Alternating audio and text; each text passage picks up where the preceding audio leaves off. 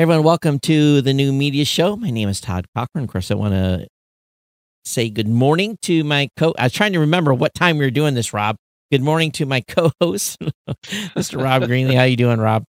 Doing terrific. I know doing it two times a week now at different times kind of messes us up a little bit sometimes. I mean, but yeah, this is the time we've been doing this show for what, 11 years now, Todd? Yeah. So it's I think it's 10. I think we're actually 10 okay. This year. I actually think soon. I think it's this month or something. I who keeps track of that stuff? But anyway, everyone, welcome to the show, and we got a great show lined up for you. Why don't you introduce our guest, Rob? Yeah, I've got Donald Albright, who's calling in to join us, and he's the president and co-founder of the Tenderfoot TV network of sorts. He's got what is it, 3 different podcasts now, Donald, that you guys are in the true crime area? A few in the true crime area and a couple kind of true crime adjacent. But yeah, we're up to about 7 to 8 podcasts now. Yeah, in total.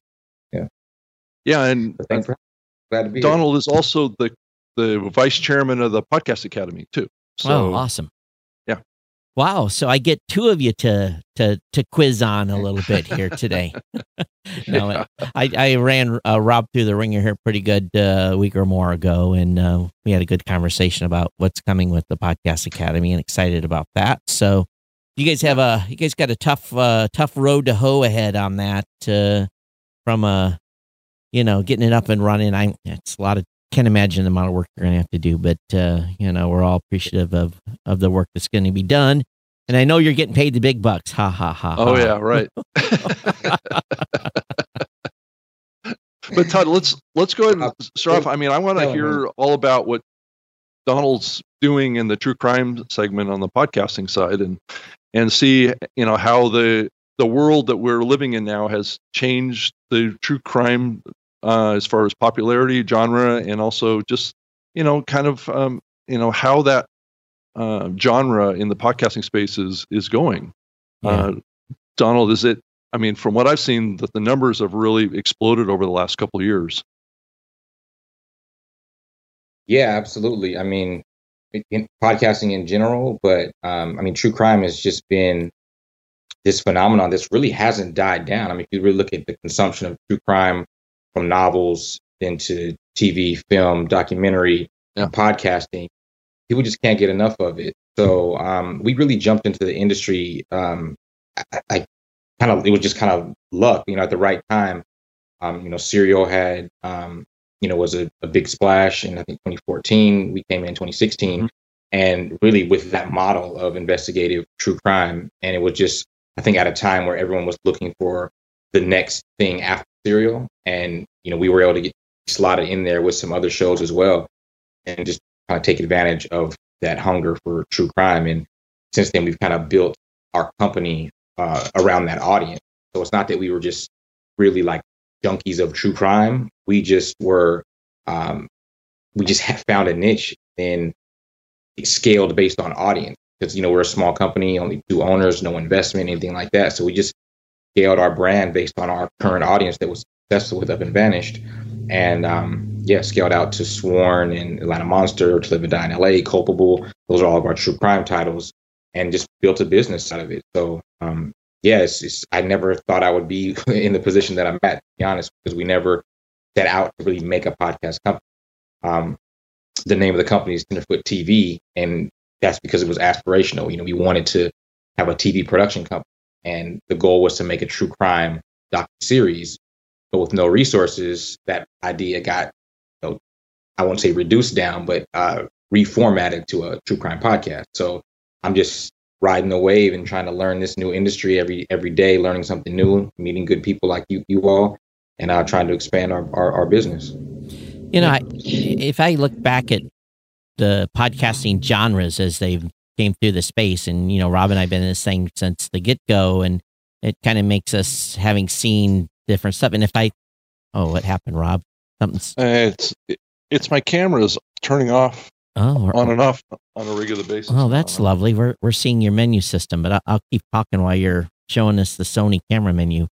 One thing that we saw in the early days is there was these audio dramas that were being done. People were doing like old school radio dramas, and it was kind of in a modern sense, and it was pretty slick. But those took a lot of people, a lot of time. I'm assuming a lot of money, and they kind of died out for a long time. And then really, this true crime storytelling stuff really, Rob, what do you say? How many years has it really kind of been back? Well, maybe Donald knows better than I do. I don't know. It just all of a sudden it was. I think it's back. been about, as far as that genre's been around, probably for at least 5 years now. Yeah, and I don't know if Serial, probably Serial, like you said, Donald, probably re-kicked it, but up to that point, it was kind of like this sub.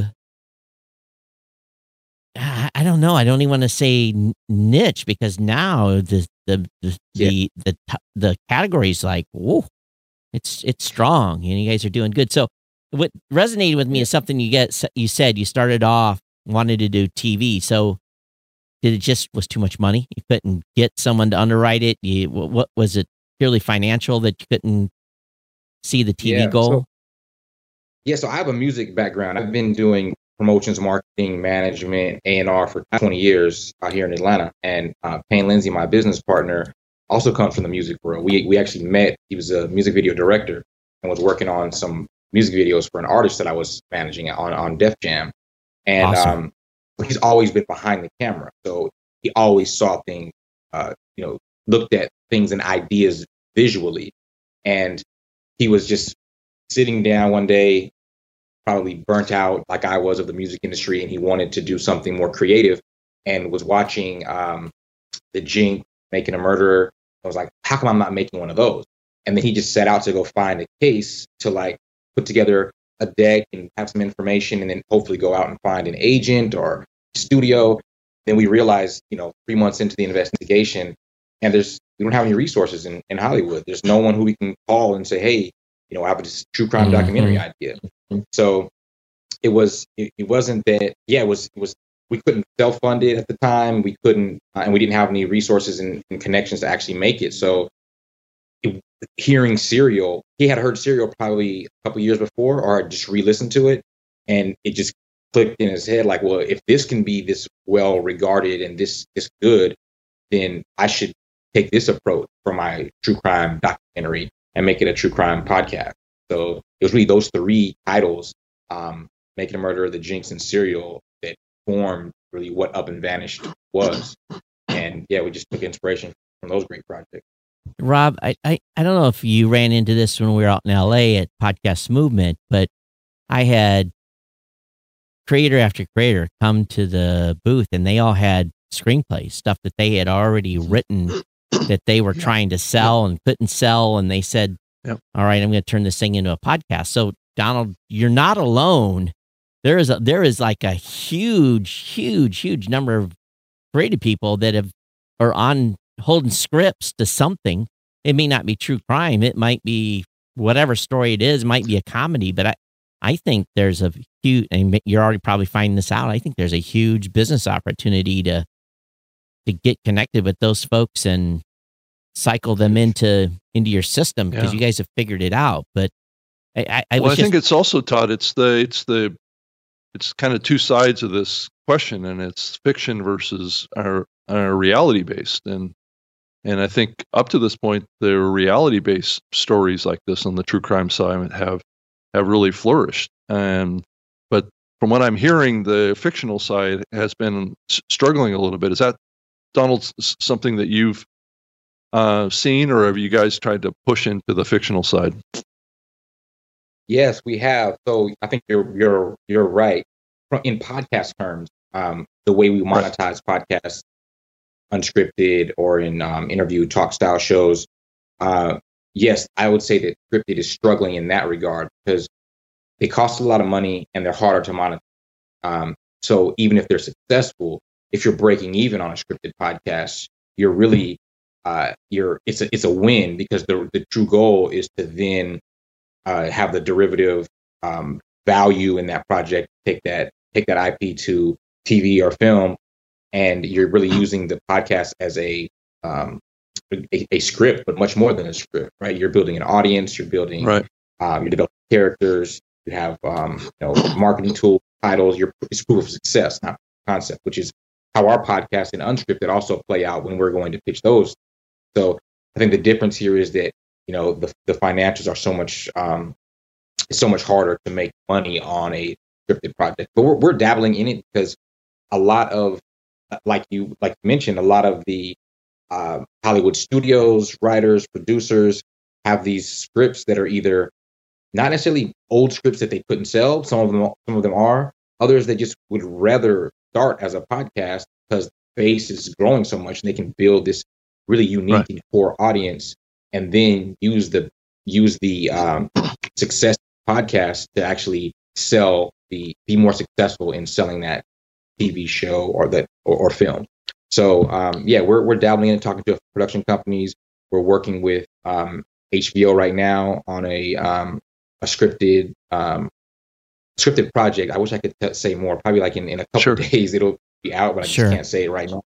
It's amazing. I mean, I'm a big fan of this show, and we were able to work with the creators, the writers, the directors, the talent, and produce a one-off scripted episode that relates to a premium show on HBO. So I mean, we're that was really us getting our feet wet in a fully produced episode that's scripted. But we also have a hybrid show called Radio Rental, which is coming back in a couple weeks for season 2. Rainn Wilson is host, and it's a hybrid where we're telling true stories that are first person account, scary stories, they're close calls, brushes with death, things like that, all told first person, but it all exists in this fictional video rental store. So the true stories are actually meant to live on actual VHS tape.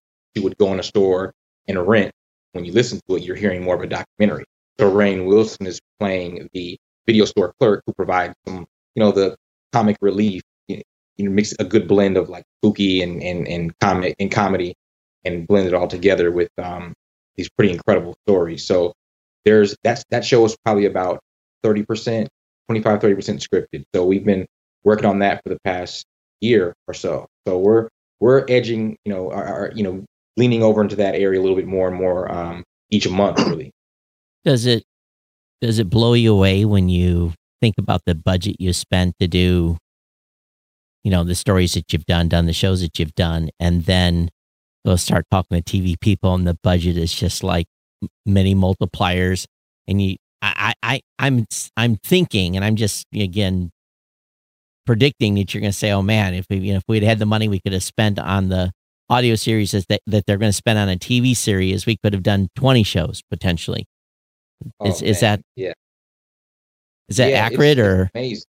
It's accurate. It's amazing. Up and Vanished, that was our first project. We adapted that to a unscripted series with Oxygen. We aired a pilot in 2018, and then we aired 6 episodes this year in 19. And one episode, half of an episode of that unscripted series, which is, those are lower budget script, was a whole season of Up and Vanished. So, 30 minutes of TV content is about 20 episodes in the podcast. And this is like, our podcasts are still pretty expensive. Like we record them over, 9 months or so. We travel. First case was in Georgia, which wasn't far, South Georgia, only a couple hours from us. But the second case was in Colorado. So we traveled several times back and forth to Colorado, had the office space out there. Like it was an expensive season, dwarfed by 30 minutes unscripted TV. So it's insane. Right. Go ahead, Rob. I was just, what's your production process, and how involved are you guys in all aspects of the storytelling production? Are you guys doing the scripting, doing the interviews, are you guys doing everything, or do you outsource some of this stuff out to others to help?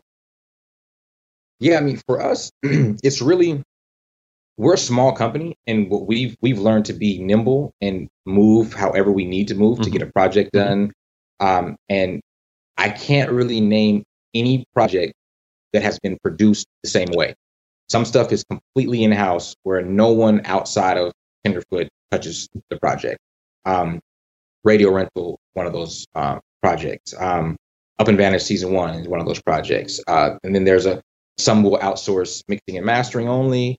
The creative usually stays in house unless we actually have a true creative partner in the process. So To Live and Die in LA was a true collaboration with Neil Strauss. Unscripted, true crime, real-time investigation. Neil was the writer, investigator. We were very hands-on in the development and kind of the strategies of how to approach a story like that. So it was very collaborative. Same thing with Culpable was a big podcast that we had last year with a group from Kentucky, a production company called Black Mountain Media. They did, a great job with that. True collaborative partners, writing, hosting, all that. So it really breaks down whatever's best for the story, whatever's best for that partnership. And we have also partners that are creative partners and distribution partners. So we have shows with iHeart, and we started that with we did Atlanta Monster back in 2018 with How Stuff Works at the time. After season 1, they were acquired by iHeart, so iHeart became our business partner, and we ended up doing a few more seasons and series with iHeart, and we actually were able to hire a production team within iHeart specifically for our shows. So that was more of a partnership, and both on the creative side and on the distribution and hosting side. So we're able to move however we need to make the show as good as it needs to be or can be. Can you give me a rough on what a per episode average is? And I know probably runs that's probably a wide range, but what's your production cost on an episode? It's a huge range. We have shows that are, if it's investigative, which most of our shows to date have been investigative, except for Radio Rental. Radio Rental has a healthy budget because there's so much involved, scripted, unscripted, a lot. I mean, we travel. If there might be 2 stories in one episode or 3, that's 3 trips. That person could be New York, LA, and Colorado, and we're taking all those trips to get that first person count in person. That can range anywhere from $25,000 to $35,000 per episode. On the low end, we can do an in-house production that can be $10,000 per episode. But our productions are usually between, if it's unscripted true crime, you're to get 10 to 15 episodes, usually between $10,000 and $25,000 to $35,000 per episode, which makes it, it really depends. So it's a pretty healthy investment when you're going 10 to 15 episodes.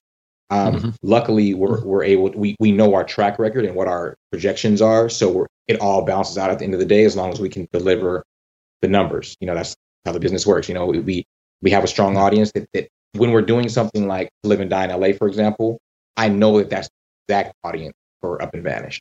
When we're doing something like Radio Rental, it's a little more of a risk because there isn't an exact parallel for that show within our network shows. So that's when we use our relationship to go, do swaps and promos with other companies and try to find that audience, because it's honestly we don't already have in-house. So, but it's all about the stories for us. So as long as we feel like we're telling a great story and an important story, then it's worth investment, worth the risk, and we're slowly building, and we know it'll pay off at some point. Rob, that number kind of blew me away right there that Donald just said. And if you think about it, I go back to early days of going to NAB, and I would have guys come to the booth and they're like, "Hey, I'm a production company. We can help you do audio, and it's only going to be $2,000 an episode." And at the time, I laughed at the guy. Literally, I'm like, I'm like, the average podcaster's production cost is zero. It's his time. It's time to get you got the mic investment and your hosting. There's other stuff you have to buy, but those are usually one-time investments or hosting or something like that, which is usually pretty low. And even this show, our show is, relatively low production. We do it live, we get it done, I cut it up. I really don't edit it. I do a little bit of sound work, and boom, it's out, and it costs to me as a couple of hours. So I think a lot of podcasters that probably listening to this are like, holy crap, $35,000 for an episode. But so let's take that into perspective, though. So Donald, what are you guys seeing numbers wise on on an episode basis? What kind of an audience have you guys got? Yeah, I mean, it's so Up and Vanish, like I said, that's our flagship show. It's interesting because we started that podcast much like the way the average podcaster, the way you guys started 10 years ago. Get a mic and let's just start talking. But we were just talking.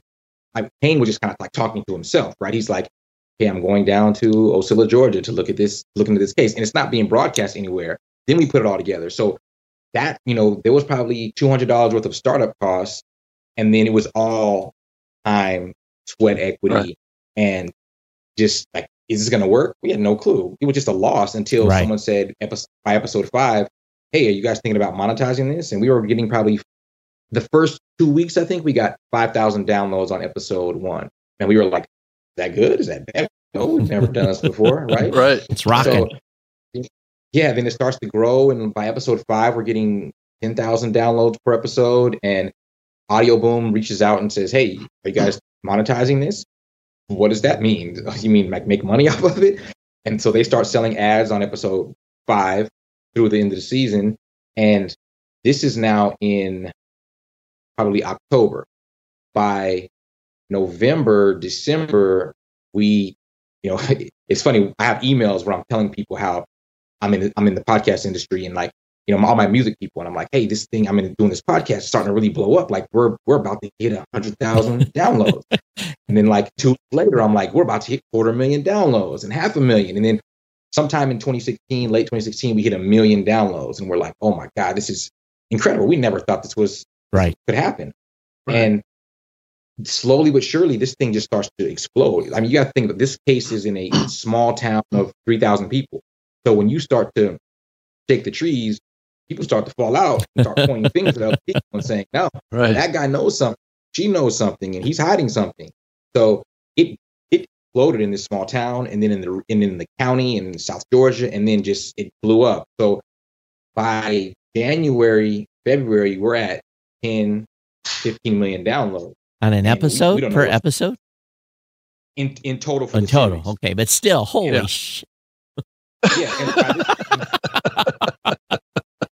So to give you that's a an lot. idea, by that time we have 12 episodes out, right? And we're at about 12 to 15 million downloads. So we're averaging 1 million downloads per episode. Then we get a call that there's a press conference and there's an arrest being made in the case, and immediately we're thrust into the spotlight on Good Morning America, Nightline, Inside Edition, all in a 24-hour period. And the next month, we go from a grand total of 12 to 15 million downloads to 20 million downloads in March, and on the series. So episode 1 of Up and Vanish season 1, I have to look, it's probably over 10 million downloads. And when we go out to sell, new episodes of Up and Vanish, that's at a minimum of 1 million downloads per episode, up to 1.5, maybe even 2, depending on what episode it is. And every one of our true crime series has averaged over 1 million downloads per episode. And a total number of downloads for Up and Vanish to date is closing in on 350 million. To Live and Die in LA, which came out a year ago, about a year and a half ago. That's done over 50 million downloads. Atlanta Monster over 50 million. Culpable over 20 million. So all of them have well over 1 million. Home downloads. run, home run, home run, home run.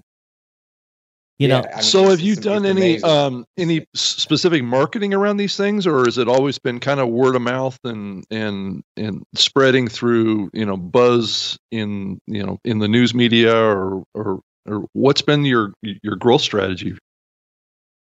Yeah, it's interesting. So we didn't have a growth strategy at the beginning, right? Well, the strategy, actually, let me take that back. We did. We bought, the first thing we ever did was buy Instagram, Facebook ads, and Twitter ads targeting this town where these crime happened. That was the first money we ever spent on marketing. Outside of, like I said, Payne lives behind the camera. So if you go back and look at Up and Vanish season 1 trailer, it's a video trailer that makes this look like it's a Netflix documentary.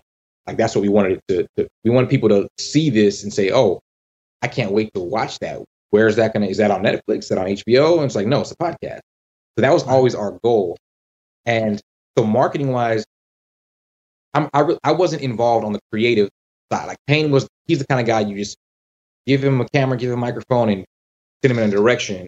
He's going to go find the story, get everything done. I was there from the business side. I was there to support. And the first thing he needed from me was he wanted to buy an ad on another podcast. There's a podcast from the AJC, which is Atlanta Journal-Constitution, a newspaper here in Atlanta.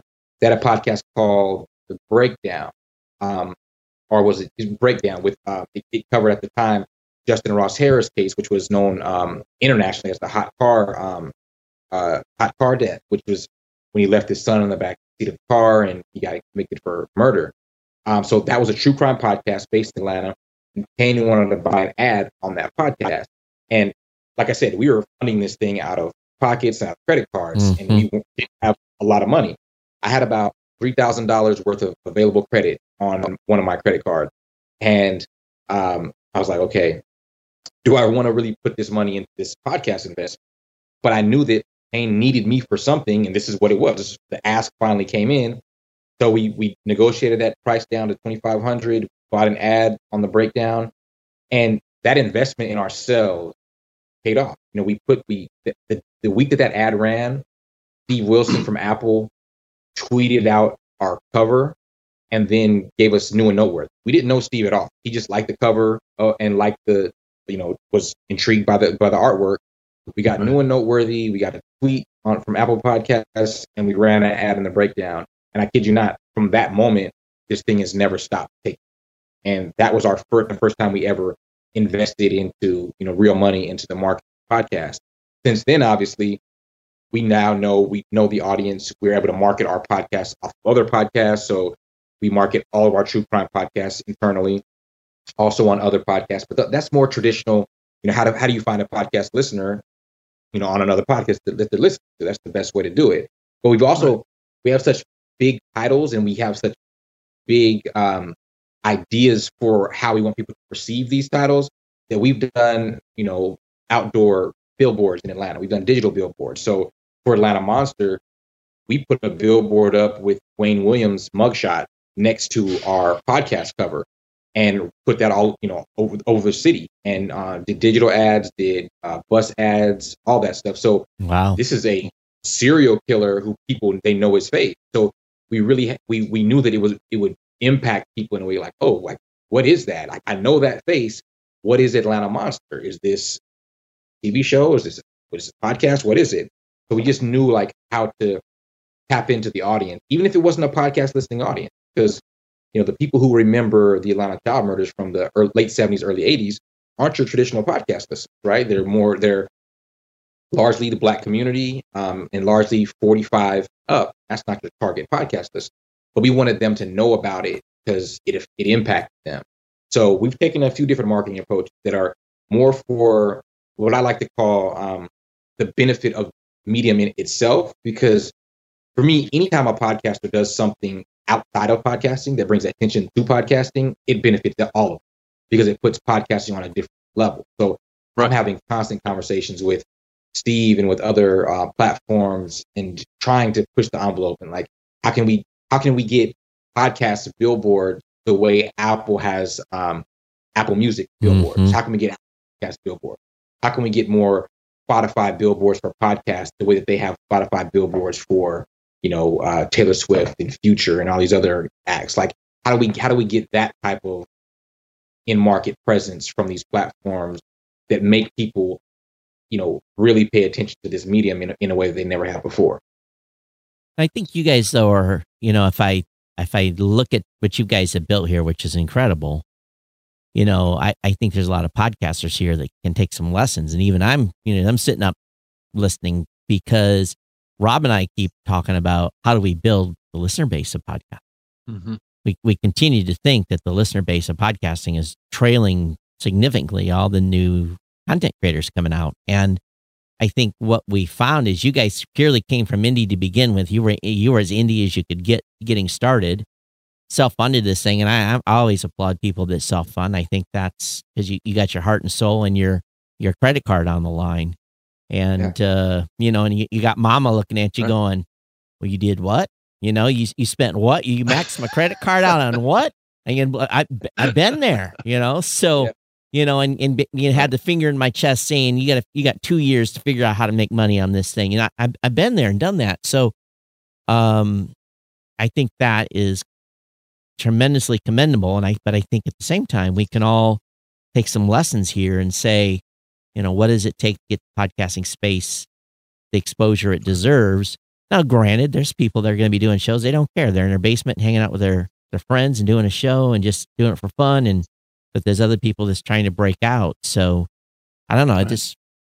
Your story here is very exciting to me. Yeah. Thank you. So how important has social media been to the growth of your audience? I'm just curious, Donald. It's played somewhat of a role. I would say it's not as impactful for what we do as much as it is for personality-driven podcasts. If you are a solo host of more of a talk style or interview style show, like what you guys are doing, they're so tied into hearing your voice, your opinions every single week that they can, if they want to get their fix of your opinions and what you have to say throughout the week, they're going to tune into social media. Where our hosts are they're a lot more reserved, and in the podcast is more out front than the host being out front. And what you guys are doing, and what some of these other massive shows that are out there. I mean, you can go from Rogan to My Favorite Murder, but and they all have their different audience. They all have their different themes and twists and what those shows are about, what makes them unique. But what I find is like what people love most about those shows are the hosts of those shows. No matter what they're talking about, they've connected with that host, and that happens in a sense in the true crime space with Up and Vanish, To Live and Die in LA. But these are true stories, and you have to be very mindful of the sensitivities around these cases. You can't put yourself out front. Even if you naturally are out front because you're the one doing the investigation, it's your voice, there's a victim here, and that victim has to be put front. So you have to walk a very fine line when it comes to how much do I, talk about this and make this a not a spectacle, but utilize social media for the greater good of the podcast, because it can be so successful just within the podcast space, and we try to use social media as an additional place for information, for some visuals that you may not, because there is no visual in podcasting. I mean, we none of ours are done this way where we're in front of a camera, so it's just audio. So we want to have our covers and things like that. We'll pull like very unique quotes that are from the episode, or damning quotes or important stats, and we'll put those on social media. And we try to have a well-designed page and invest money in graphics and all that stuff, but it's less about the interaction with listeners. Now, we'll do other things where we let our listeners interact with each other. So we had a message board for Up and Vanish, which was insane. I mean, the case, it was part of, it's part of the case. Our message board for the season 1 of Up and Vanish is where a lot of the finger pointing was going on, where everyone was anonymously giving tips, where one of the guys who was a co-conspirator who's now doing 20 plus years prison was actually on the message board defending himself, trolling, trying to point fingers to other people. And it's actually where he illegally leaked the confession of his co-conspirator in a way to clear himself. And the GBI investigated and tied that back to him. So our message board was discussed in the Georgia Supreme Court, and our podcast was discussed in Georgia Supreme Court hearings over this case. So we try to provide a space for other people to talk about these shows versus us really being the main communicator of the message. Let the people get in there, because the people who are really helping to solve these cases, that's what's unique about our shows, is that it's also difficult, is that we're producing them in season. It's not like a documentary where we're producing it, polishing up, making it perfect, putting it out.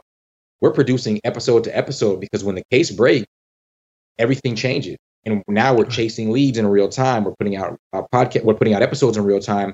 We're taking tips in real time. And that tip that you leave in our tip line on Thursday could be in the podcast episode on Monday. So that type of feverish, I guess it's the, I don't know, it's the way, it's this sort of rabid fan base. They're not really fans though. They're really like these justice warriors that want to see this case solved, and they want it so bad that they're out there trying to solve it online and making calls. It's interesting because I was involved in a situation 2-3 years ago that resulted in an individual getting some time from inappropriate behavior as a teacher with a student. And I was running the online social media. And what I found, and it's interesting as you talk about this, but what I found in my situation is because we did it on a public Facebook group, is that I had as many haters as we had supporters coming out. Basically, people trying to undermine our work of what we're trying to get out and get the information and get the public involved and asking for other victims to come forward and stuff. And so we actually found that the forum almost ended up being we were getting the finger pointed at ourselves as much as the perpetrator. And it really was, for me, kind of challenging in that standpoint. So it's very fascinating when you say you work on the brand, you work on the graphics, you put this site together, then all of a sudden you've got the community coming in and a common cause trying to help with the case. That's what I wanted. And I felt we failed in that effort. Now we ultimately got a couple of people fired, resigned, someone convicted. I don't know. I don't think I had the same satisfaction in the end, but it sounds to me like you guys have had the ability to build this. Now, do you get some of that? Do you get some of the people pointing the finger back at you guys saying, oh, you're just spreading bad information, or how do you deal with that? Yeah, we can talk for an hour just about that part.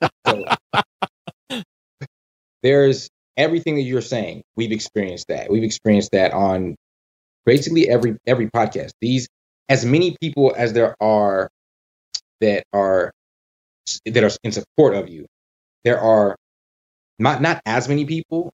It could be half the people, but they're twice as loud. Right. They're 3 times. Right. So, I mean, if you're going to be a host for a true crime podcast and it's going to be at all,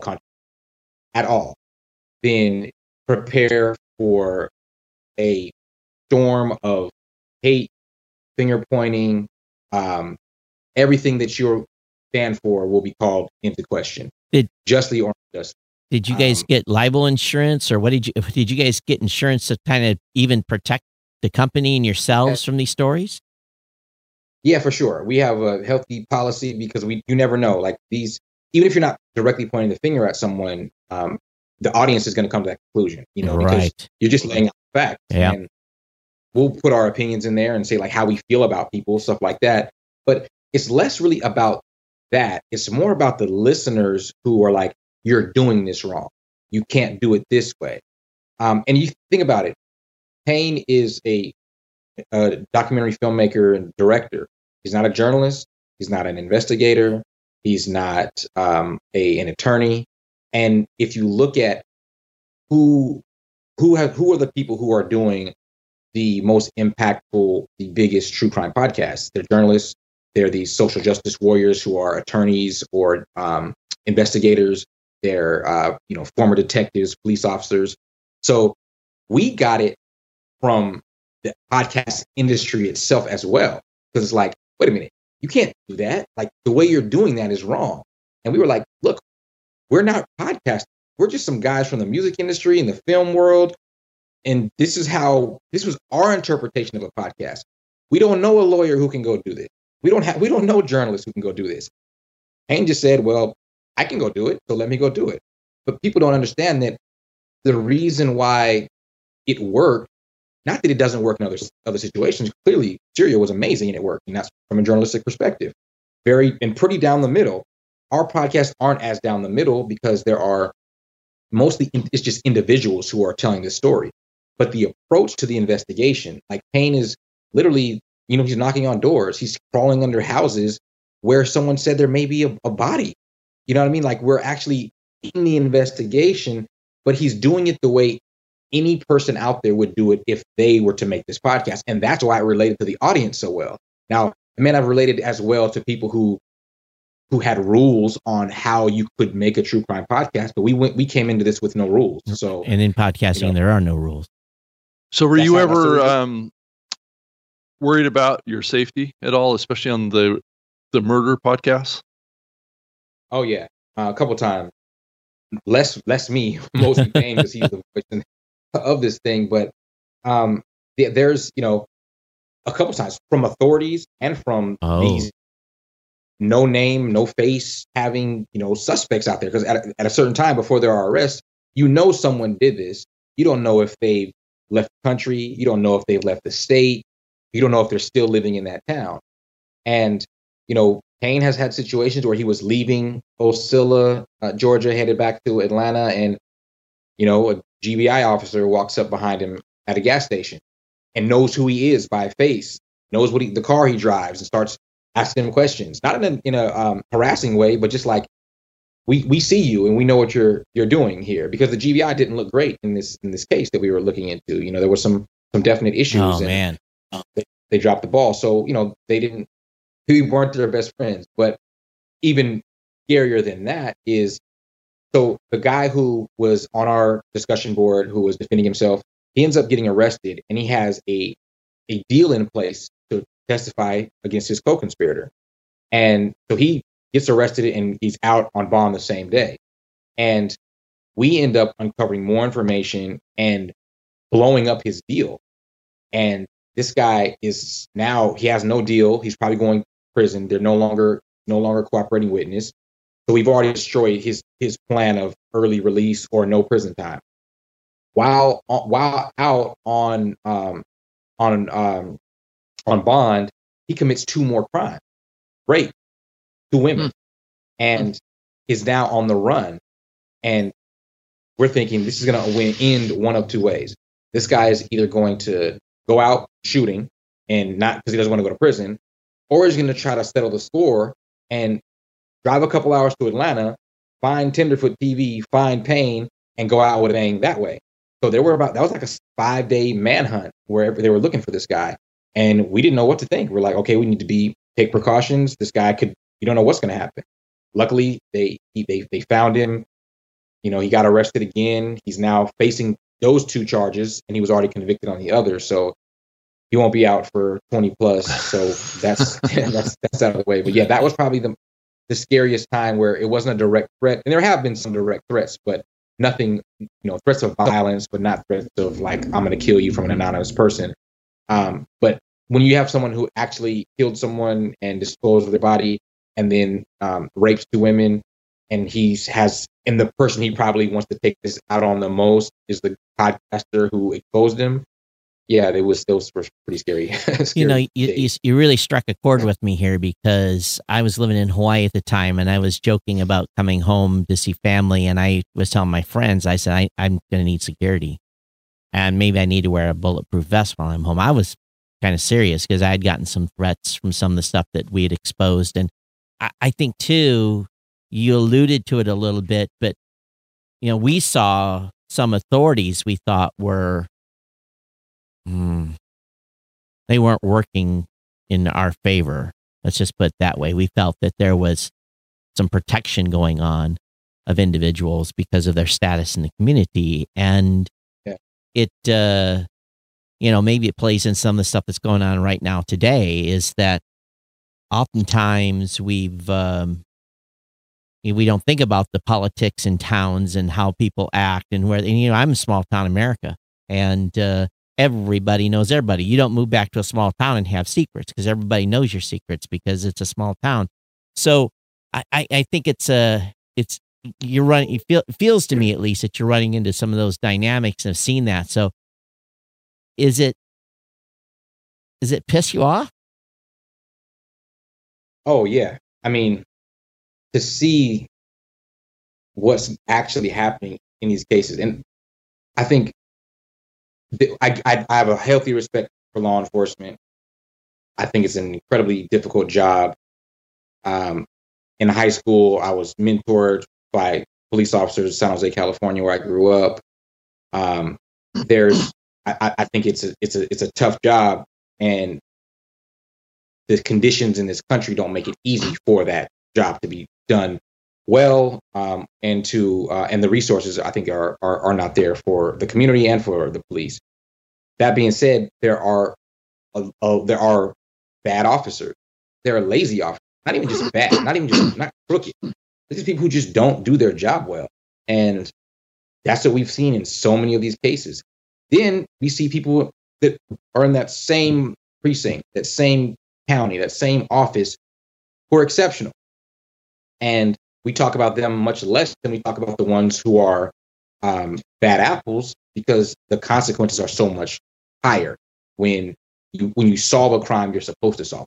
Right. When you hinder a prosecution, when you are the reason why a crime doesn't get solved, now you're not doing the job that you were supposed to do. So that's why we don't give as much praise as we do criticism. But it's just amazing when you see, this 10-year-old cold case that was up in Vanish season 1 could have been solved 2 weeks after. There, where this missing teacher, 30-year-old teacher, high school teacher, she was, went missing. She was murdered. Her body was dumped on a pecan orchard, and the police were called to that orchard, and they were called off by a sheriff while on their way to go search. And had they not been called off, had they been able to search, maybe they would have searched and found where her body was disposed of. And it just was, it wasn't a conspiracy. It was just, ties that are too close to the community, where it's like, hey man, if I know the sheriff and I hear someone is coming out to my property, I'm going to call the sheriff, because, we hunt together, we watch ball games together, and the sheriff, and that, something like that, or I have a prominent business in this town, right? And I don't want the police on my property, so I'm going to call in a favor.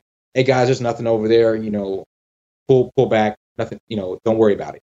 That's exactly what happened. Or in their department, rivalries, everything. Right. Yeah. Oh, right. Yeah. It's there's so much. There's so much, and I think we're so into, as a country, everyone is looking for the conspiracy, and they're looking for it to go like, man, how high does it go up? Sometimes it's not a conspiracy; it's just incompetence.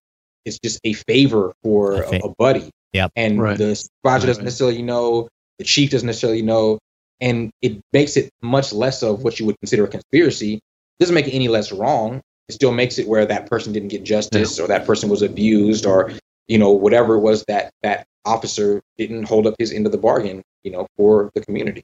And that's what we're seeing. And a lot in so many of these cases. There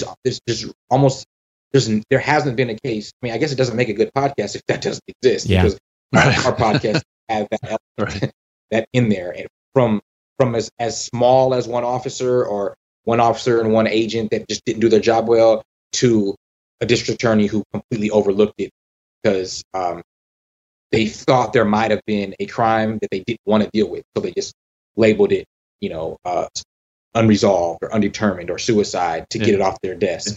We've seen it all. I tell you, the thing that pisses me off the most is FOIA requests, because I did a bunch of FOIA requests, and I kept getting stymied. And then when they would finally say, okay, we're going to approve your FOIA request, that's $3,000, please. And, it's just this, you're supposed to be able to send a request in for information. They're supposed to do their due diligence within due time. You sure you got to pay for the processing, but man, FOIAs, to me, there's so much information in FOIAs. We uncovered so much from that. That was almost 90% of us saying, hey, here, looky here. This is where the problem is from before. Yeah, it's the system works for you, but you got to grease the wheel, got to continue to grease, because they're not going to make it easy for you to do anything. Yeah, and what do you do if you don't have someone like you on their side? Someone like a journalist or a podcaster who is willing to take that on, a private investigator who's going to work pro bono. If you don't have the money to pay for those requests, to go investigate, to hire the right investigator. I mean, on the LAPD website, at least it was on there, they might have taken it down now, but we were doing To Live and Die in LA. LAPD website basically says, hey, if you're an adult missing, there's not much we can do for you. We suggest that you hire a private investigator. If you can't afford a private investigator, we suggest that you go to the Salvation Army, and they can provide some sort of resources to help you look. So, because they're viewing it as a missing adult, there's no proof of a crime. So they'll probably just show up. And oftentimes when they don't show up, it's too late. So it's, and that's not just the fault of like police not wanting to do the work, but there's other crime that's taking them away from it. They're not enough detectives, that are to look into those kind of things. That we have, a lot of police usually on the ground to handle things, which isn't necessarily a good thing. I don't know that we need police, doing as much as they're doing on the ground. I think we need more investigators, detectives, people who can work within the community, not just enforce the law, but actually investigate crime. So yeah, it's just, there's an imbalance right now that doesn't make it easy for them to do their job or for us to get services that we need and require from state. Rob, I interrupted you earlier. What were you going to ask? No, I was just going to ask, has there been any situations where the police have made an arrest, but you guys have continued to dig to try and either you guys didn't think that was the right guy that they caught, or blamed for the crime, and you guys kept digging, and did that cause a problem? Yes. Two instances. I mean, one is pretty well known, and the Atlanta child murders. Wayne Williams is in prison. These are serial killings that happened in Atlanta from 78 to 80, and I believe he was convicted in 81 or arrested in 81. There is a lot of evidence to support that Wayne Williams is guilty. He's serving life in prison for 2 murders, but he's serving life for 2 adult murders. There were 29 victims. Most of them were young Black men or boys, actually, from 10 years old to, I believe, their late 20s. But majority of teenagers, and 2 of them were actually young girls. And Wayne Williams is tied forensically to several of these murders. He was convicted of only the two adults, but they brought in 12 of the murders in court to prove a pattern. So he is considered a serial killer, and he's attributed to at least 12 of these murders, and they convicted for 2. But they closed all the cases except for 6, knowing that they didn't even have enough evidence on a lot of those cases to even present them as pattern evidence. So there's so many reasons of why this was done. One of them being that you can't have 29, and these are the only ones that were reported and categorized the Atlanta child murders. 29 young Black boys, young men missing and murdered, and only lock up someone who for 12 to 15 of those, because to the community, we're still on alert. There's still a killer out there. And so what they had to do was close majority of the cases, say we got the guy off the street, now back to business as usual. And that's what happened in Atlanta. And this happened because they needed the city they didn't need race riots here in the city. Atlanta would not be Atlanta if it weren't for the sacrifice that those families made back in those days of the Atlanta child murders. Those victims, they're the ones who should be thanked.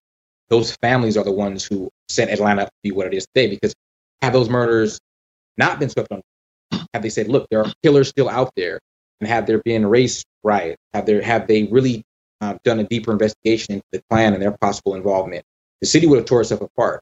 The city was on the verge of not being the metropolis of the South. We were really battling with Charlotte, North Carolina, and some other cities in the South to really be that hub of business South. Would the Olympics have come to Atlanta in '96? Would we have all this the music industry and film industry here right now if Atlanta had proven itself to be no different than the Deep South, not the New South? And I don't think it would have. And I think the sacrifice was made by those victims. And so as we continue to look into that case, we're like, look, there are probably other people out there. They may be dead by now, but we look deeper into that, and it's not a conversation that authorities want to have, that GBI really wants to.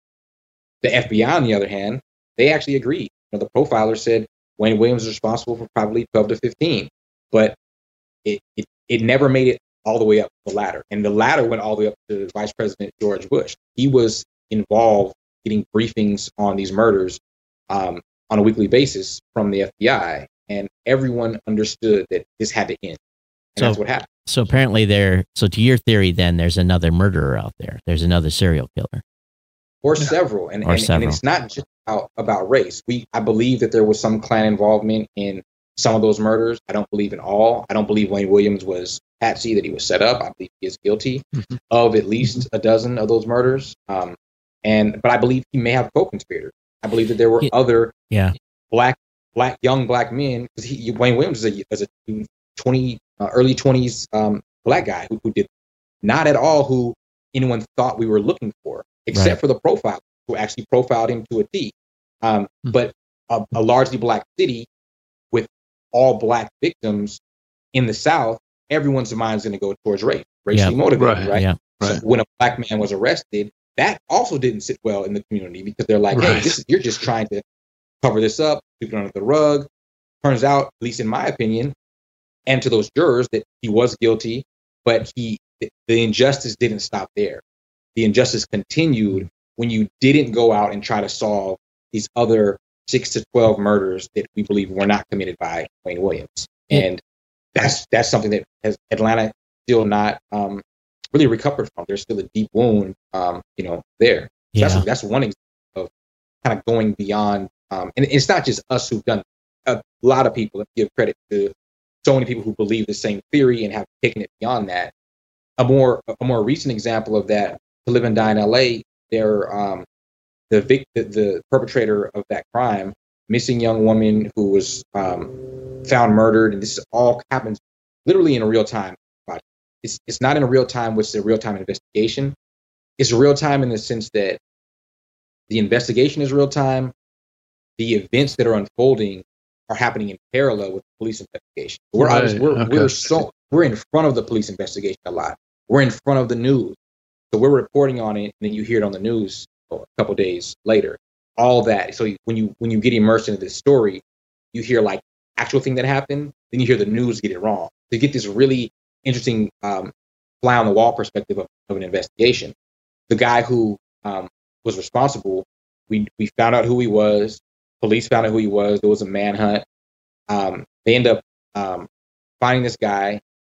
He ends up killing himself, and you think that justice is done. The LAPD says, case closed, we got our guy, no other suspect. We keep investigating both sides of this story, from the victim side and from the perpetrator side. We get embedded with both of their families, and we get access to so much of his data, which is so important in this day and age. You can get cell phone data from a victim or from the criminal. You can map out all their steps. So we use Google data to trace everything, all his steps, the day that she went missing, and that definitively proved that he did it. More so than just what police thought. We definitively proved when, where, how he did it. Discovered the receipt, shovel that he bought, the glove, everything that he bought at this hardware store in preparation for this murder. So it was premeditated, obviously. Wow. But what we just in his cell phone record was that one of the people, and I'm not going to spoil this for everybody, one of the people that was helping us try to get to the bottom of this was lying to us the entire time when he said that he had never talked to the suspect, that he didn't have communication, that he didn't know who the victim, that he never met the victim, never talked to the victim. We found out that he had talked several times. They were communicating this entire time, and that not only did he go to this person's house, but he actually disposed of the body not less than a mile away from this person's house, and went to their house first. So all the evidence points to this other person being a co-conspirator, not either in the murder or in the disposal of the body. And that person is not in jail right now. But there's a ton of evidence. So we're still working with LAPD. We're working with the sheriff department in the county where this guy lives, and this person needs to be off the street. Person is not a good person, and we have a lot of evidence that at the very least he didn't he's lying to the authorities. He lied to us, and we have someone who says the person confessed to me that he was involved. Donald, so, if I had hair, I'd be standing up on the back of my neck right now, because here's the thing I'm really coming to kind of grips with here, and I'm sorry I keep relating back to my personal experience, but there's thousands of these stories. You guys are only just touching a few, right? There's and I want to ask a personal question of your team. Does this take a toll mentally? Because this is hard work. This is like deep in the guts in people's lives, their tragedy. I just cannot imagine not being personally affected by this, because I know from what I little did in the case that we were involved with, it took a toll. So how's your team handle that? Yeah, we talked about this. We talked about it on some panels as well before. It definitely can take a toll. I think you have to.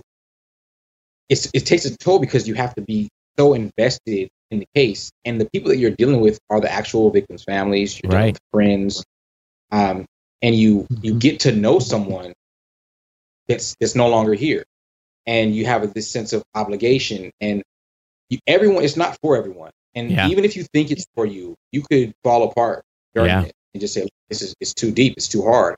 And the thing about it is, like, it never leaves you. I'm still in contact with people from Up and Vanished season 1, friends of the victim, exchange texts every now and then, not just about the case, just these people. Mark Smerling, who did the Jinx, he told Payne one time, like, it doesn't stop on the podcast.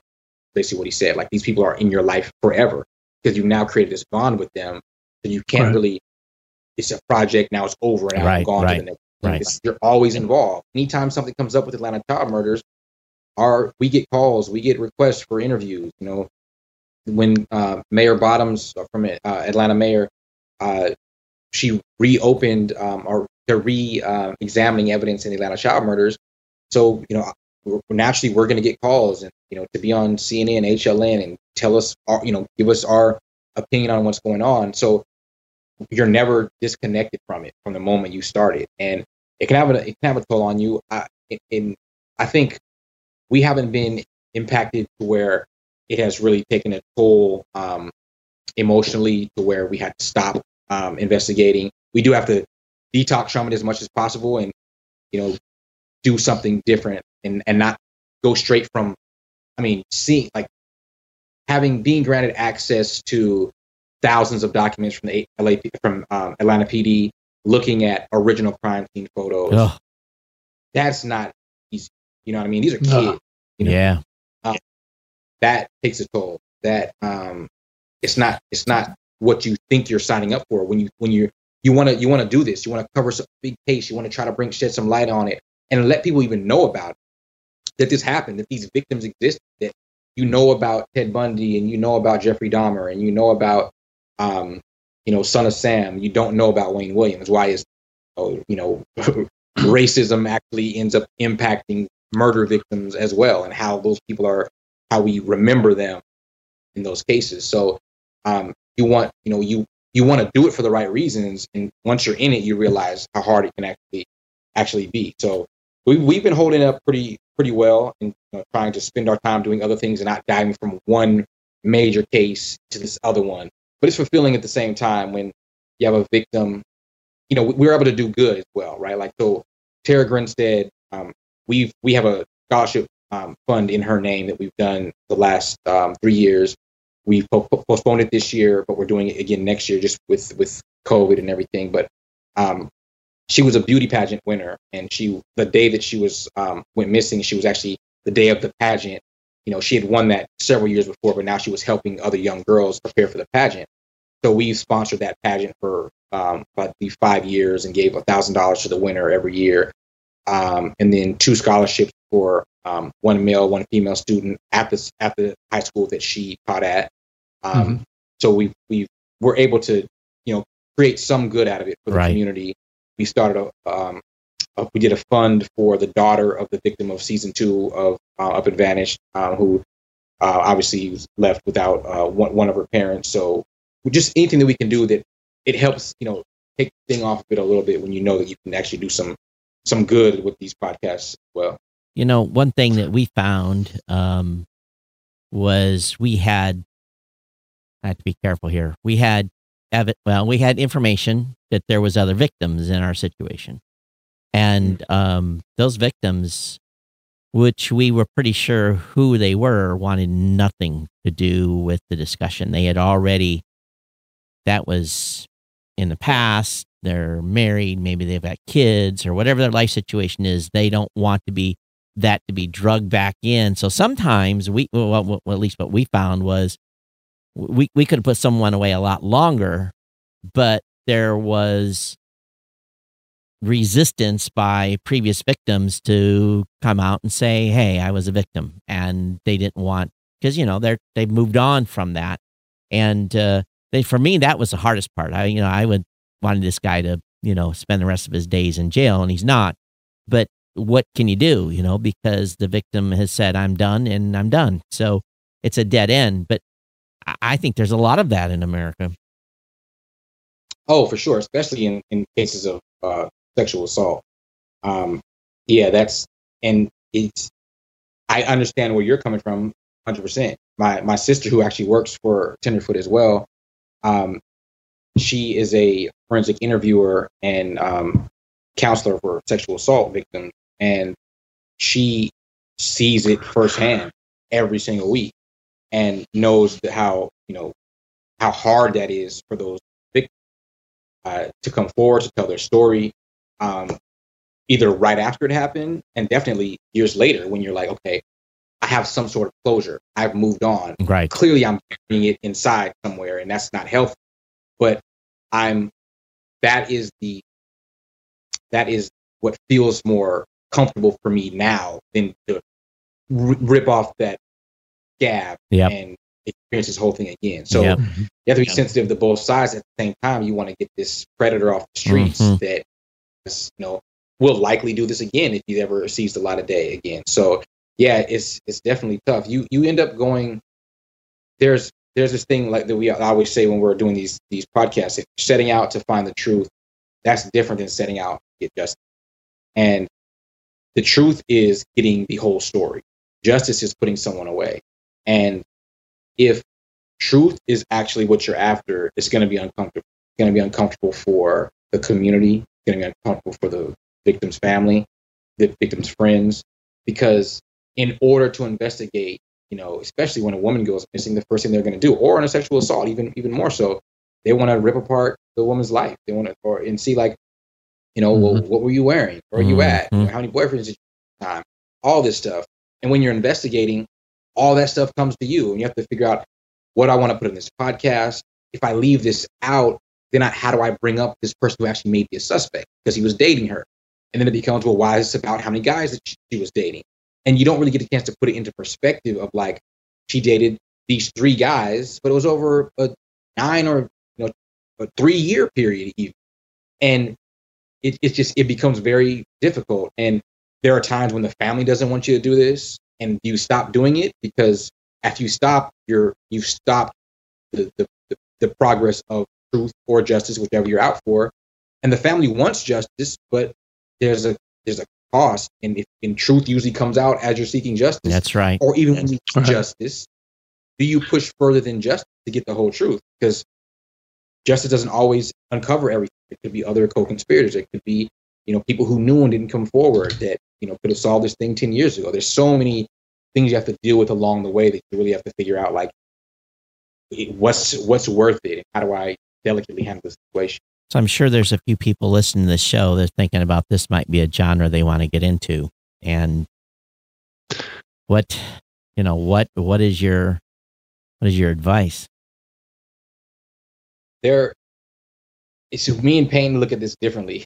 He always says like, don't do it, but he's not saying it don't do it because no one should do it. He's saying it. There's so much that you don't understand, and you won't understand until you try it. And if you think it's going to be a walk in the park, you think it's going to be all the good and none of the bad, you've only you've seen all the good that come from these true crime podcasts. You've seen a fraction. You've seen a small percentage of the bad that comes from it. Part of what we talked about, the emotional toll. Part of what we talked about, the backlash from the community, from podcast listeners, from family, from law enforcement. You've seen a fraction of that, nowhere near the whole picture. So if you're judging this on like, man, this seems cool, like I can go do this and make a difference. It's not cool at a certain point. Once you're in the thick of it, you're in danger, or maybe people dislike you. You have to have tough skin. And I think that you should do your research, you should consider all the bad before you even consider any of the good. And you should prepare yourself on how you'll deal with the bad, prepare your family. How will you deal with this on social media? If this becomes a dangerous situation, are you exposing yourself, your family, your friends? Think about all that stuff. And then when you decide, yes, I'm going to do this, hopefully you're willing to take that on. And I say hopefully because there are so many, you mentioned it earlier, there are so many cases like this out there. Police don't have the time. The family can't afford a private investigation. The media is not writing about it. And sometimes it takes a person like you to go and dive into a case and bring attention to it, and then document that on a podcast, put it out, it gets exposure. Now, next thing you know, you're on local news, local media, talking about this case that may have never gotten the attention that it deserved. And if you start making some progress in the investigation, now maybe you're on national TV talking about this, or your podcast is successful enough to where people are talking about it internationally. So the good can far outweigh the bad, but you have to go into it considering everything that could go, not necessarily wrong, but could be a reality that you're not necessarily prepared for. I think in my situation, it's some loss of some lifetime family friends. It was do I need to watch my 6 more than I used to? That type of thing. And even today, it's kind of like one of those, like, is my car going to blow up? You just don't, you just don't know, and I joke, but it's the truth, but, a lot of that really resonates. And that, Rob, you and I talked about what I did before a little bit, but we really never went into too much detail. And, but I was never set out to make a podcast about it. I was just working to get a guy to get some time for what he did, and along with and really, it was a small group, 4 or 5 other people that really brought this guy to justice ultimately. But, oh man, it is, a lot of like tingling in the back of my head here. So Rob, actually we can get on some other topics here, some other questions you have for Donald. Yeah, I wanted to just talk a little bit about the audience for these podcasts, right? Donald, I mean, have you guys done some deep kind of like surveys or whatever to find out who's actually listening to these true crimes podcasts, and also kind of secondary to that question is has what's happening in the world right now had an impact on the listening to these topics in these podcasts? Yeah, I think so. On the audience side. The audience. So the first question, we do surveys for most of our shows. At least we have for the past, 2-3 years. So we get about 2,000 people that respond to these surveys, maybe more sometimes, and it gives us a good indication of who's actually listening. And we know, how many of are male, female, single, married, income, other podcasts that they're listening to, and like our listenership is 80 to 90% female. Wow. And that's a high number. And I think that's across the board for true crime, which is really interesting because it's largely women that are the victim in these true crime shows. So you would think that maybe they're turned off by that, but actually I think everyone is naturally intrigued by a mystery. And they want to know what happened, but also if women are the victims, like I think women are concerned listeners as well, right? Like, what did this person do right, do wrong? How could this happen to me? And they're like they're relating themselves to that victim. I think it creates this bond, which is why I think women just consume true crime at such a high rate. But yeah, we get these spreadsheets and of all of this information that's very useful to know, like products that they buy, all this stuff that are great for the advertising side, and just for us to know like who is our target listener. Not that we're targeting them, but that maybe we should be targeting them even more so because that's who's already listening. We just put it out there and target the podcast listening audience, and then we learn that this is who our core audience is, and it definitely helps us out. Helps us a lot. I think talking to my friends at and partners at iHeart and Cadence, just looking at I'm not sure what you guys are seeing in terms of listenership and drop off, but I think true crime may be seeing a little bit more of a dip. We're seeing about maybe 15% dip in listenership. I think people, number one, there's more content about what's currently, and I guess there are two things currently. Previous to the protests, national, international protests over racial injustice, there was COVID for 2-3 months, and I think so much COVID information out there. Podcasts, people tuned into CNN every day, just watching body count rise and people in fear of their life. That darker content, true crime, maybe just wasn't what people wanted to listen to. I think also a big thing is the commute. No one was commuting anymore. So if you normally listen to podcasts on your drive to and from work, that drive didn't exist anymore. Now you're home with your kids. You don't have 30, 45 minutes to dedicate to a true crime episode. So I think that maybe as much, if not more, is the reason why for the drop off in true crime, but in general in podcasting, and for the most part in longer episodes and serialized content. If you have a new topic every day on a show that's maybe 20 minutes, that's much more digestible for someone whose schedule just got flipped upside down. But if you need to listen to episode 1 through 12, 45 minutes each, that's just not an investment you're probably diving into in this current climate. And then after COVID, obviously, not after COVID, with us now and will continue to be for foreseeable future. But taking the headline for COVID is what we've been dealing with, for hundreds of years, but what we've been dealing with most recently with Ahmaud Arbery, George Floyd, Breonna Taylor, so many names, and the protests that have been followed around the country. I think that has actually woken people up to want to listen to podcasts that are about this subject matter in the same way that they wanted to listen to the CNN podcast about COVID.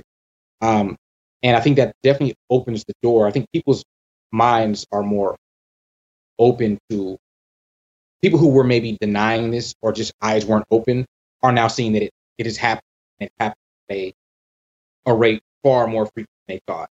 And if they care enough about this movement, which I believe they do, because if you look at these protests, you see people of all ages, all races, and it's inspiring.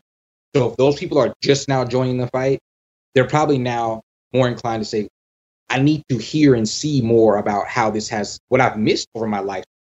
Those movies, those documentaries, those podcasts that are covering cases that have, have a racial injustice or the systemic racism and how that impacted these cases, the victims or the perpetrator, they are probably more willing to consume that content. Atlanta Monster would be one of those podcasts where if you're just now waking up, which it woke up a lot of people who were like, man, I'm from Atlanta. I've never heard of this before. How could I have never heard of it before? And that reason is pretty glaring, is that, it was something that the country and the state and the city wanted to bury. And it's also, if there is a victim that you can get away with not covering, not solving their crime, it's a victim of color. And that is what happened at Atlanta Child Murders and Atlanta Monster podcast. Same goes for, there have been several podcasts covering Freddie Gray from the names that have made national headlines to the smaller names. So I think if there is a positive that's coming out of this, it's that people are opening their eyes and hopefully will take it further than the social media post, further than even going to a protest, actually educate themselves on what has been happening, and then say, well, why is it happening? Donald, I think there's a an opportunity. I was down in Atlanta to Dragon Con last year and, sat in a couple panels, had a diversity group talking about media. And, I think what I kind of came to a realization just about a year ago that made me excited about podcasting was that we've got the ability now. No one can be silenced. No, the media can't shut a story off. The media can't change a topic and move to the next headline. Podcasts allow a continuation of the story and to get deep in the guts of what's going on. Again, I've used this. I've told Rob and I've talked about this a dozen times, or at least I have on the show, about a protest that was happening, and the media showed up, and the media went over and talked to some white guy that was not even part of protest, asking him what this was about, what was going on, instead of talking to the protest organizers. And they were so pissed because they were there trying to share a message, and they were just ignored. So the media, in my opinion, doesn't always do any of these stories justice. They don't get in deep. They just cover the top. And so for me, I think the thing I get excited about diversity in podcasting right now is they can't shut us up. They can't stop the story. And they don't, first of all, they don't have the time. They can't allot the sponsor time. They can't, and sponsor issues. A sponsor may come back and say, hey, you're doing this too much. I'm ready to drop your show. They can't, there's all kinds of factors that weigh into all this stuff. So I think podcasting is a perfect opportunity for us to have this diversity of a discussion, diversity of views, get people educated. Is there a way we can put a resource together of these voices? Because we got to hunt for it. So maybe your team can lead and say, hey, here's a starting list of great topics to listen to, or people to listen to. Is that something we can put together? Or yeah, absolutely. I mean, I think the podcast community has come together, even if not organized, but I think there are a lot of progressive voices in podcast, and that stretches across all races. And I've seen a lot of people promoting, like, this is what you should listen to or can listen to. This is how you support podcasts made by Black creators, or that are centered around Black stories. That's important. We want to support that. And we've been really talking about, like, what can we do that's impactful? That's not as an industry, that's not just piggybacking on what the music industry may have done with the Blackout Tuesday, or with what organizers on the street are like. How is podcasting? And we know it's unique, right? So we know why it's unique and how it's unique. So how do we use the uniqueness of podcasting and the audio platform to bring awareness? And so we're working on some stuff now and have some ideas, and it's already crossing over into our content, obviously, with Atlanta Child Murders. We were in the middle of finishing up releasing Sworn season 2 this summer, and we're finishing an episode on just dedicated completely to race in the criminal justice system, and partnering with the Georgia Innocence Project, and are profiling some cases and talking to experts and getting that out there. And when that comes out, probably be in August, I believe, when that episode will hit. It'll be perfect timing. And it's not because it was set up that way. It's just that if you're going to cover racial injustice in America, it was going to always be perfect timing. Because if something didn't just happen, something is about. It's just about to happen. Yeah. So fortunate, but it's something that we have to deal with. And I think there are so many, great voices in podcasting, from Ray McKesson and Pod Save People. Sean King is great on with his podcast Breakdown, and being on the front lines on a daily basis. He's one of those people who uses social media and his email list and his platform in podcasting to get the word out. The how fast this stuff happens is amazing. When you see a cop abuse someone, and then you see someone like Sean King put that on his social media and talk about it in his podcast, put the picture of that officer up. And then 24 hours later, that officer is identified. The chief of police has had to make a statement about that. Like social media, social activism, community activism, it all ties together. And because podcast, you can sit down at any time, exactly like you guys are doing, exactly like we're doing, do it live or publish it, edit it and publish it. And it's out there and no one can stop it. And it's not about monetization. It's not about, scheduling this out so that it's the timing is perfect with your distributor. It's just like, look, we're just going to do this thing because now is the people are counting on us for news, information, direction. So I think we're reaching out to other podcasters. We're figuring out how we can use this medium, and we want to take time to do it. I think, like I said, everyone is doing great things now. My concern is when it all dies down, what are we doing? And I want to have a plan for that time, and so that people never forget that this is a constant struggle, and it won't be over when these officers are now arrested. It's not over. And will they be convicted? History tells us that they won't, at least not all of them. And if they are, not for the amount of time that we think they deserve. So the fight's going to continue. And when the Arbery case is tried, we'll be right back into that. And then when there's still no arrest in the Breonna Taylor case.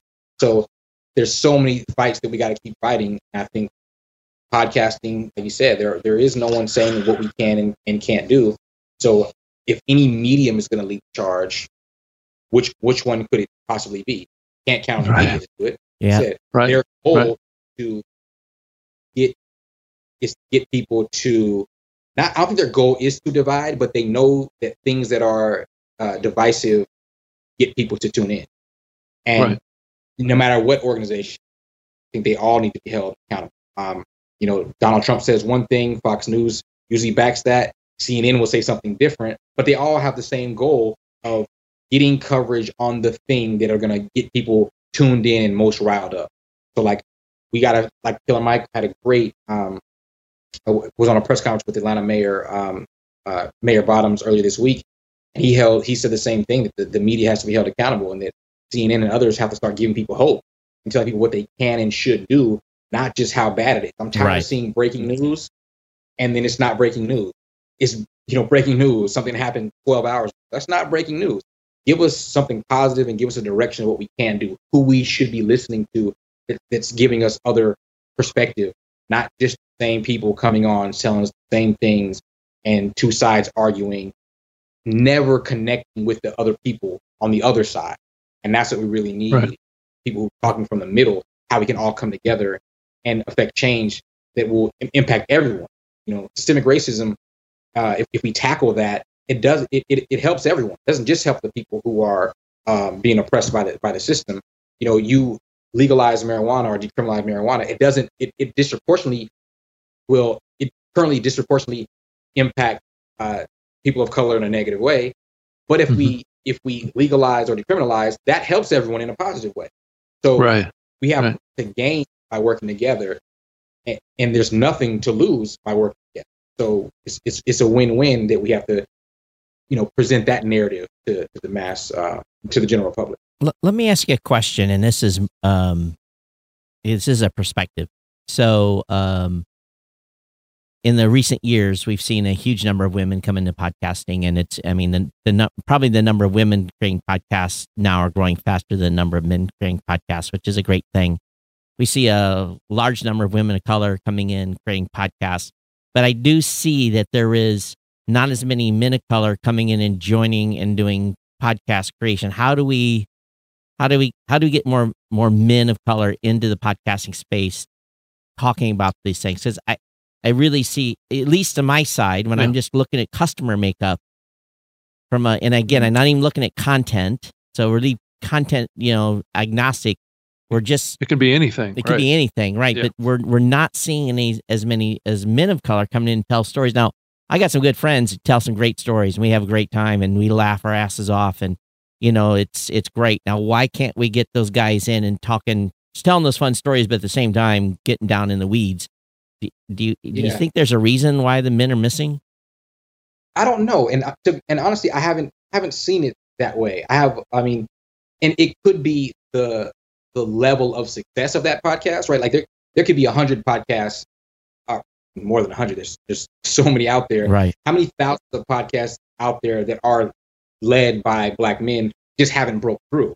I think that's the bigger question. I have plenty of friends, and I have plenty of Black men that come up to me at Podcast Movement that say, "Hey, I'm doing a podcast about Black fathers. I'm doing a podcast about, the interview podcast about music or culture." So I have those friends that I get, and those people reach out to me. So I know they're out there. Have they broken through as much as maybe the Black female-led podcast? Maybe not. I think DeRay is one who definitely broke through. Obviously, Sean King. You have Angela Rye with a podcast. A lot of Black female creators. The Nod is Black male and Black female. I don't know that I could say anything negative of why it's happening. I can only say something positive of why Black females are probably excelling. I think they're just Black women are exceptional as a whole, and are I believe I just read something that said Black women are the most educated group in America, and they are excelling in a way that no other group is. And I think they're also entrepreneurs. They are, especially in Atlanta, what I see is a bunch of Black owned businesses and a lot of Black businesses owned by Black women, whether they be restaurants, hair salons, attorneys. My business manager is a Black woman who owns her own company, and her staff is completely full of Black women. So I think they're just excelling in life in general, and that just makes them excel in the podcast platform as well. And I think we need to, and I'm not saying that they're excelling in a way that they have kind of overcome what systemic racism has done to the Black community, but I think they are just breaking through faster. But I also see them reaching back and bringing up other Black creators as well. In just work on the TV side, on the film side, and now in podcasts. And I see a lot of Black female and Black male creators that are coming into podcasting from TV and film, which I think is great as well. So, and I'm working with some of those people, and will be over the next couple of years. So that's pretty exciting. But yeah, I think it's good you see that positive spin on it. You have to look a little bit deeper as well. It's good that you see that, because it just, on the surface, to me, it looked like that segment was listening. I don't know, maybe I'm completely wrong, but this was the apparent thing. Rob, you were going to say something. Yeah, I was just, I think drawing a distinction of women of color and white women, I think is not really the core discussion. I think women just in general are very, very talented communicators. And I think they are a natural fit to the podcasting space. It doesn't matter what their cultural background is. That's just their orientation. That's why we're seeing such fast growth in women in podcasting, is because it's such a natural fit for who they are and how they communicate and making personal connections, which is what this medium is all about. I think looking at the big picture of this whole discussion that we've had with Donald is what he's been able to successfully do is connect with people at an emotional level, whether it be positive or negative. And that's what this medium excels at, right? Is creating those connections and creating discussions and creating people thinking. And I think what we're just talking about trying to, and Donald, I'm curious about your thoughts on, as you look at the climate today around crime and police action and race relations, is there an opportunity here for the podcasting space to really kind of support what's happening in a broader sense? And I know we've been talking about that here a little bit, and it's really exciting that there's a lot of thought on that right now. But it seems like that there's so many people paying attention right now. And can that be tapped into for positive change and positive good? Yeah, absolutely. I think the best thing you can do now is make your voice heard, and that's difficult. It's less difficult for Black Americans because we're speaking to our own community is behind it, right? But if you're someone who isn't political, if you're someone who has a less diverse friend group or family, obviously, there's more at stake. But that's when it's most important. So I think as an individual, I think just speaking up and supporting is the first step. As someone with a platform, podcast, I don't care if your podcast, what it's about. If you feel like, look, this is a cause I'm willing to support, I don't think it's ever a wrong time to support something as important as human life and human decency and just. So I think you see a lot of people, no matter if crime is their profession or not, speaking up and either doing it with their voice on social media or within their medium of choice. That's podcasting, been great.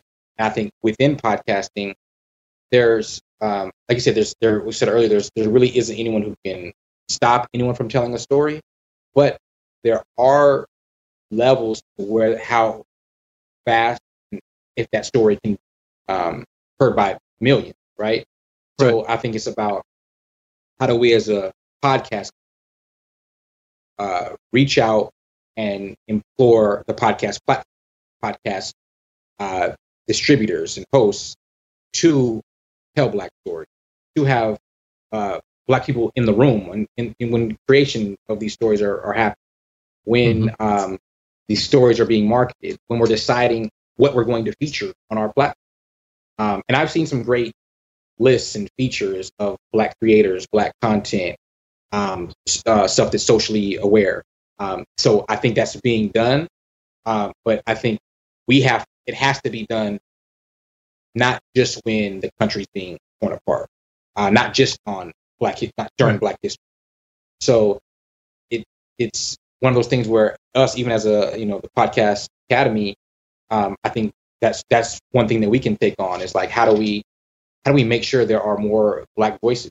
I mean, me being part of the Academy is, I think, obviously one of the reasons that I wanted to be part, and because I'm really not an insider guy. Like, I've been an entrepreneur my whole life, never worked for a corporate company or been part of a corporate structure. I've always run businesses from home, and whether I was selling T-shirts, managing talent, or whatever it was, I'm an entrepreneur. But being part of something that is a body and organizing body for industry, I think that's important. And one of the first things that I said when we were looking for governors was, I think we need representation from a Black female as a governor as well, and that was received well by everyone involved. So I think it's about having voices in the room. And one thing I noticed when I'm in rooms, whether I'm making podcasts, in rooms, closing deals, pitching a podcast to a network, I'm usually the only Black face in the room, which means I'm the only Black voice in the room, usually. I mean, there are some people who may not be a person of color who will still speak up, have an opinion or a supportive agenda for people of color. But it's, I always think to myself, if I wasn't here, this room would be very white. It's already very white with me in here because I'm the only one. And there's usually less females than males, and one Black person, and that Black person is usually me. So, and these are things that no one else sees. We see the content, we see these logos of all these companies, whether it's Apple, Spotify, iHeart, Intercom, Cadence 13. We see the logos, but we need to see the makeup of the company. We need to see who are the people in these rooms. Who are doling out these deals to these podcasts. Saying, let's take this out of your base. Let's give you a production. Let's amplify your market, amplify your voice. If there's one thing that we can do as a body and as a network, is amplify other podcasts, other creators that are telling important stories, that are diversifying the content, but also diversifying the listening. If we can elevate Black voices in podcasts, then we're expanding the reach of podcasts, the Black community. Once they're under the tent, they need more content to consume. That benefits everyone. And that's always our goal. The biggest compliment you can ever give me as a listener is that my podcast is the first podcast you ever listen to, because we just brought someone in, and that helps everyone. So we need to go find the people who aren't listening and tell their stories. And currently, I think we can do a hell of a lot better in reaching out to the Black community with stories. that's on me as well. I'm part of this industry, and that burden falls on me even more so than on anyone else, because as a Black person, the burden on us is, there's always a burden on us to take care of, bring up other Black people with us. So, I take this very personally, and I hope that the industry sees it the same way and can, implement some change in front of the mic, behind the mic, in the boardroom, all those places. Donald, I don't know if you're familiar. We've been working with Ebony.com and Ebony Jet Media for the past couple of months. They're building a podcast network of diverse voices and content. And if a podcaster wants to join their network, we've got I'm going to put this up on the screen here. Let's see if I can find the right button. Yeah. And we've also been working with them too. Yeah. So you can submit your podcast over there. It's ebonyjetmedia.com/submit-podcast. Just another place for, distribution of content. And it's a great team over there. So I don't know if you guys are familiar with what they're doing, but, they've always been a great voice. Yeah. Yeah. No, I actually just had a conversation with someone about a podcast that was being pitched to Ebony. So it was a great idea, great concept that I'm hoping to get involved with. I mean, we try. The thing is, like, we're such a small company, and we're growing very fast, and it just never feels like we're growing fast enough, because the things that I want to do and the things that I can do are very different. And you also can't rush something that you want to be great. And I've missed out on a few stories that I really wanted to tell because they were important Black stories. We're developing some right now. They're coming out as early as January. We are working with some amazing Black creators. We had Tony Harris as the host and voice of Monster DC Sniper. So there's so much that I want to do. And the way we've grown and expanded was through partners. So I'm looking for partners who have the same vision that I have, so that what might take me 12 months to do it on my own would take me 6 months to do it with a partner who sees the same vision. So we definitely have an agenda and a platform that we probably will make public, because one thing that I know is that this is no time to be silent. So if you're working on something very quietly, people need to know that now, because they need to know that they have our support, and that we have already been committed to telling Black stories and exposing the criminal justice system in a way that is very specific in terms of race. So this has made us accelerate kind of some of the things that we had already been working on, but also just accelerate how we're going to market, talk about things. So it'll be very interesting to see kind of the shift in content and the shift in listenership based on everything that's going on in the world right now. Right. Rob, we're already an hour 45. Did you have any last questions for Donald before we wrap up today? No, I think we should probably wrap it up, Todd. It's been a great discussion, and Donald, it's been fantastic to have you on the show, and also it's great to have you on the board of the Podcast Academy too. So I really look forward to working a lot closer with you and seeing what we can do with this organization to really, have a significant impact on the podcasting medium in a positive way. So, yeah. And if you're a podcaster and you haven't gotten something out of this episode, you need to go back and listen again. Well, thank you guys for having me. I appreciate it. Working with you, Rob, and making, fulfilling what everyone wants the Academy to, right? Like, and that goes from everyone, original podcasters to people who are just listeners and are interested in getting into to the industry. So yeah, there's a lot of work to be done on so many fronts, but I'm game. I'm ready to continue that work, and we're looking for allies to jump into this fight with this today. So I appreciate you guys. So folks, go over to Tenderfoot.tv. Donald, is there a good way for them to contact you? Is there which way do you prefer? Website, you can reach us through. I'm on social media at thealbright03, Twitter, Instagram, not on Facebook, but you can find me that way. Yeah, I'm a pretty open book. have a question, have a pitch. I mean, it's all about personal connection and communication. So reach out to me, and odds are I'll get back to you. Oh, I got a couple stories for you. You probably get more than you can handle, but if anyone out there is thinking about this true crime genre, there's a lot of, I think many things to consider, and I hope that we've covered some of those today. But yeah, Donald, thanks for being on. We definitely appreciate it. This was fantastic. Again, you can reach Donald at Tenderfoot.tv, or it was DJ Albright03 on Twitter. Did I get it right? D Albright. So D Albright. Yep, RIGHT 03. That's on Twitter or D Albright 03. Awesome. Of course, I'm Todd at Blueberry.com or at Geek News on Twitter. Rob? I'm on Twitter as well, at Rob Greenlee, and you can send me an email, robg@libsyn.com. I'm happy to hear from you and start a dialogue about podcasting. So thank you so much, Donald, for taking so much time out today to join us. And as we definitely. And as we leave you today, I'll put the screen up. You guys can see that. For those of you watching, make sure you go over to the website, check their shows out, get subscribed, get enthralled. But from us here at New Media Show, we'll see you on Wednesday at 3 p.m. Eastern. We'll be back with an episode of the show. Everyone, thanks. Take care.